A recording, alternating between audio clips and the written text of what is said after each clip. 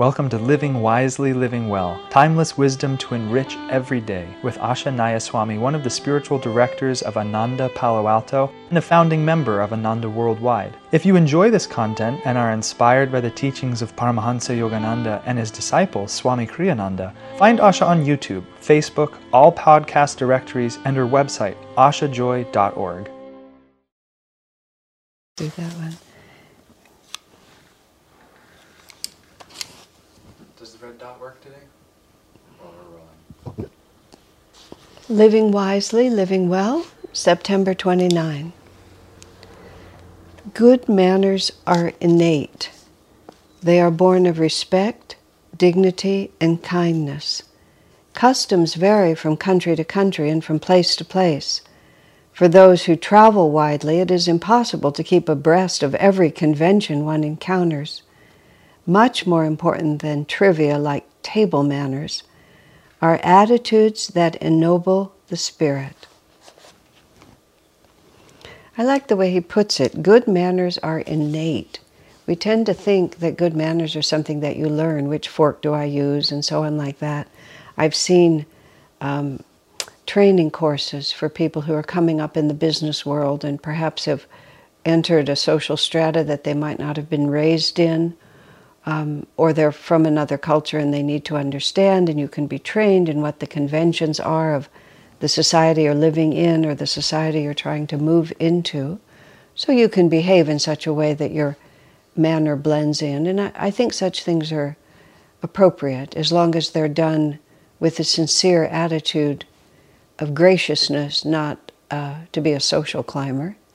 So there's a place for behavior like that. I know with Swami Kriyananda over the years, he was raised with a formality and in an atmosphere which was not the same as my own. And I was always happy to learn just sort of how to move through different strata of society in a comfortable way. But nonetheless, all of that, and Swami says if you travel a lot, as he has done, and now in my life I've been a few places, nothing like him, but I've been a few places, and you do realize that small things vary. But I've also observed from my own travel experience, and I think of a couple of travel companions that I've had over the years that are notable.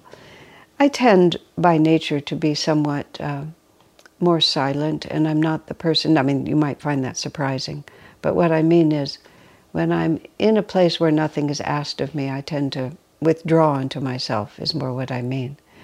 I'm not an extrovert in normal circumstances, but I've traveled with one woman in particular who is extremely extroverted, but more than extroverted, she has this marvelous egalitarian regard for all humanity and this extraordinary friendliness that I love traveling with her, because wherever she is, she just sort of embraces the reality around her without the slightest hesitation.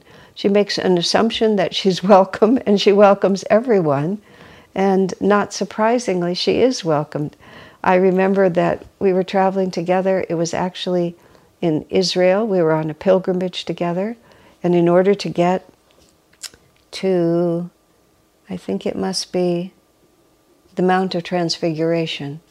It's a small winding road, and the big buses can't go up it. Plus, somebody has a concession in order to provide vans, so it's a dual thing. So you have to wait, and you have to get into a van, and you get in a 12-person van, and you're driven up this like less than 10 minutes up to the top of the mountain. Well, sometimes one group has its own van, and sometimes you're all mixed up. And I ended up with her, and it was mostly just the two of us in a group of Russian pilgrims, only a few of whom spoke English, and she spoke no Russian. But by the end of it, she was exchanging emails and phone numbers with the people on the van, just because it was, here we are, we're all together, we're brothers and sisters. Isn't this a great time? What can we share? And on the level of, superficial things, it might be possible to say that she wasn't operating according to all the customs. But the good manners that she had was born of respect and kindness above all.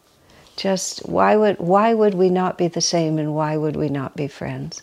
And I just learned, traveling with her in multiple countries, I just learned an immense amount about what our world needs in order to bring us together in ways that we just haven't been able to figure out how to come together.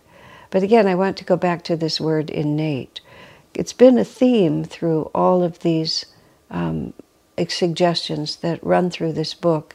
There's two aspects to every suggestion that is being made here. One is how we behave outward, or many of them, how we behave outwardly. But the outward behavior is the final expression of who and what we really are. In the Indian tradition, they talk about 3 levels of reality, which is it's Sanatana Dharma. It's the fundamental nature of the way creation works. And there's 3 levels, and it's the causal, the astral, and the material. And they're actually three worlds in a very real sense. We live in the material world. When we leave our physical bodies, almost everyone goes into the astral world, which is the energy world. The movies these days make it clear to us what this is about. I mean, fictional entertainment has actually been a big help in teaching us about reality, because we've seen these movies, it's the theme so often, where somebody dies, but then as soon as the body dies, the same actor gets up and continues to interact or try to interact with the physical world, but now he's only an energy body, not a physical body. So he can't make things happen in the material world. He can't touch it. He can't influence it. He can't be heard. But he or she, their consciousness, their personality is still just there. They're still themselves. And the theme is always the dynamic between those two forces playing itself out. But it's very true.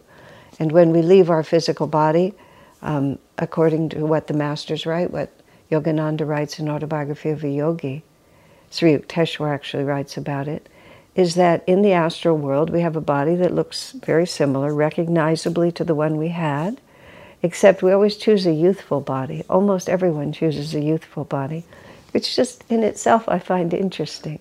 Being an older woman myself and having to watch the cycle of recognizing that I don't look the way I used to look.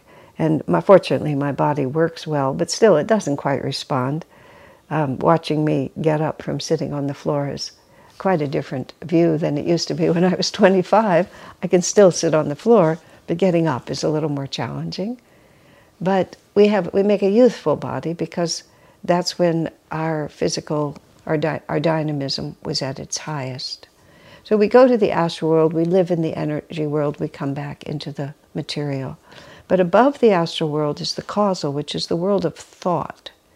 And when we're talking about things manifesting in the material world is not the starting point. The material world is actually the end point. Everything begins with thought. That thought is activated with energy, and then that energy finally manifests in the material world if that's the direction that it's going. So by the time we see it here, we have 2 other levels of reality behind it. And so the thought of everything is where it begins, how much energy we apply to that thought to crystallize it and clarify it, and then to manifest it. So when we change our thoughts, we're actually at the origin point of who we express. So that's why Swamiji so often puts it back, not merely to what you do, but why you're doing it, what your concept is, what you're thinking about while you're doing it, and then how much energy you apply to make that happen. Acting in the material world is one of the ways that we can apply energy. So when he says something like good manners, and it's not about trivia, it's innate, because I have a sense of dignity, respect, and kindness to the world around me. Just to make this thought energy manifestation just a little more clear, I'm sitting in a house, you can see the corner of it, and because this house was built about 20 years ago and I've lived in this community for 30 years, this house would have been built 30 years ago now, I remember when the thought came to build this house. There was space on the property, and the thought was there to build the house. And then energy was applied to that thought, and that thought turned into a blueprint. And then energy was applied to a blueprint, and it became a construction company that was looking at the blueprint. And then those builders, who happened also to be friends, then those builders put tremendous energy into the thought of the house, through the blueprint of the house, and now I sit in the house. And I've been living here for 12 years. But if the thought had not come to build this house, and if that thought had not been magnetized with energy, which was planning, money, and the physical, literally the physical hammers and nails of the men and women who put the house up, it never would have happened. So when we're also striving to change the way that we behave, and in the context of this book, to upgrade and refine, how we think about it is also tremendously important. And then, of course, whether or not many, many, many people can think beautiful thoughts, but only a few people who can think beautiful thoughts will then apply the energy required to bring those thoughts to a focus, and then to bring those thoughts into manifestation. And what Swamiji is trying to help us do here in this particular book, by giving us one thought a day, or one project a day to work on, and of course many of these are lifetimes worth of work. Over the years, Swami has a number of these daily books, and I have not by any means devoted myself to every one of them, but several of them have been an integral part of my life over many years, so that I keep coming around to the same thoughts. And each time I come around to that thought, I have a little more energy for it, a little more clarity, a little more experience that I can magnetize it. So when we're trying to think about good manners, we have to go to the next step here, which is to take it back to its source. So what is dignity? What is respect for others? What is kindness? I was speaking of my friend who just had such an automatic assumption of friendship, which was just her nature. It was just, I love everyone will naturally then love me. It's just this very easy, and regardless of how someone appears, whether he's a fruit seller on the street, or somebody who's waiting on you in a fine hotel, or some high-level government official that you're meeting through mutual friends, or whatever it might be, we're all children of God. And so that offering in an appropriate manner the right kind of respect and dignity, which is dignity is a very interesting word, and it appears repeatedly in what Swami has written. I'm actually finding myself stopping for just a moment, because it's a very deep concept, which is why I think Swami offers it very often, and not at all a modern one. Nobody in our day thinks about dignity, and I dare say, in many aspects of life, a complete lack of dignity is really more what we see. The way people present themselves, the way they dress, the way they dance, sometimes the way they talk. And I'm not being disrespectful, I'm just observing. Dignity is not a popular quality right now. But keeping a constant sense of ourselves as children of God enhances our ability to unite with others rather than taking it away, because it gives us a deep point of origin from which to respond. In a sense, it's almost like we start with the causal level then. I am a child of God. I am Divine Mother's representative in this world, meeting all of my brothers and sisters, or all of her children, however we want. Well, if we are brothers and sisters, we're all her children. And there's a greatness in that does also awaken both respect and kindness from us. Meditate on these thoughts. They really will lead you to deep understandings from which everything else will follow.